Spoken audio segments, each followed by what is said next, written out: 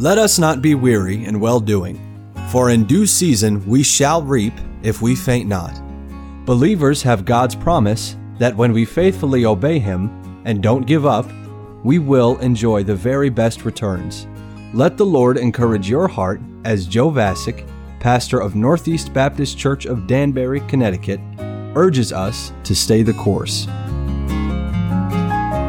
When I was about 14 years old, attending Christian school, my schoolwork required me to read some passages written by John Calvin. By the time I was finished reading, I came to the conclusion that this man couldn't possibly be reading the same Bible I read. John Calvin was saying that God created some people to go to heaven, and He created everyone else to spend eternity in hell.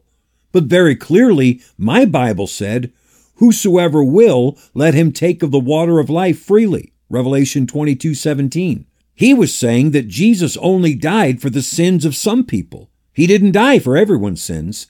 But I had memorized a verse that said, "And He is the propitiation for our sins, and not for ours only, but also for the sins of the whole world." 1 John 2:2. Since that day when I was first introduced to John Calvin's system of teaching, I've sought the Lord and studied the Bible diligently to be sure that my doctrine is right. The more I study, the more I conclude that John Calvin's system is contrary to both the letter and the spirit of the Scriptures. And it's extremely dangerous because it deadens the believer's burden for souls, and it instills in Christians a passive attitude towards holy living by promoting a fatalistic view of both salvation and sanctification. And because it is so deadly, it's vital that we know the truth and recognize the error.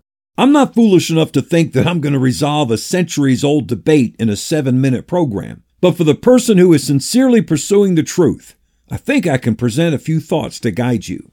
To me, the most repulsive element of Calvin's system is the idea that Jesus only died for the sins of a select group of people. Do you understand that if you truly believe that, you can't tell every person you meet Jesus died for you, because you don't know if He did or not? Does that sound consistent with "Go ye into all the world and preach the gospel to every creature"? Of course it doesn't. I've had discussions with numerous people who hold to Calvin's system, and I've asked them, give me one verse that says Jesus only died for a select group of people. And not one of them has ever given me a scripture reference, because the Bible doesn't teach that.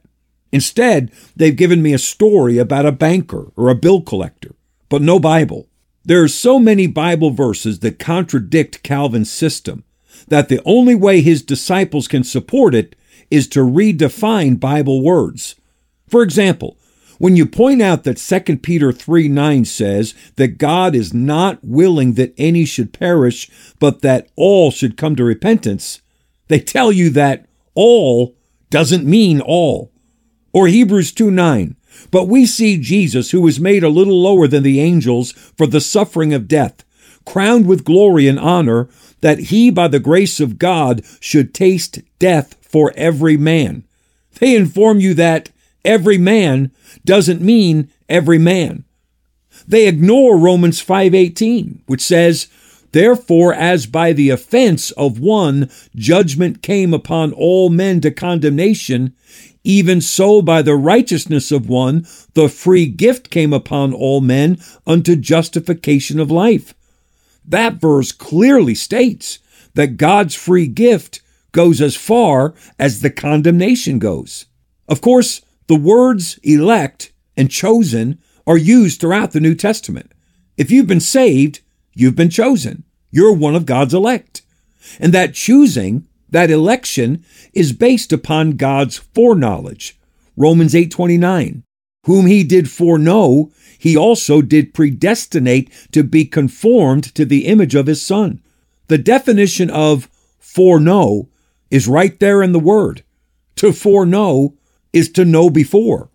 We have been chosen. We are part of God's elect based on what God foreknew, what He knew before about each of us. What did God foreknow about us? Listen carefully. The Bible doesn't tell us.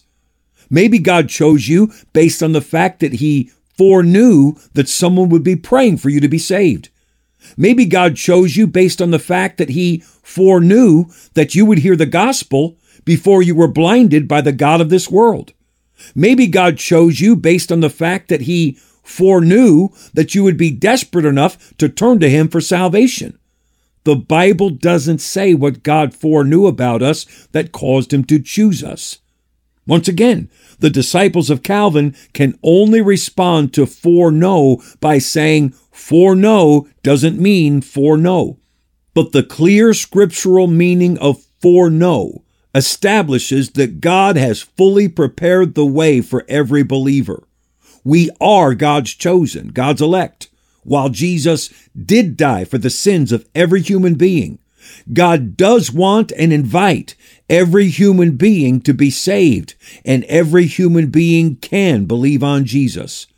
Obviously, there are many more important points to be made on this subject, but I pray that these few thoughts help you forward in the pursuit of the truth.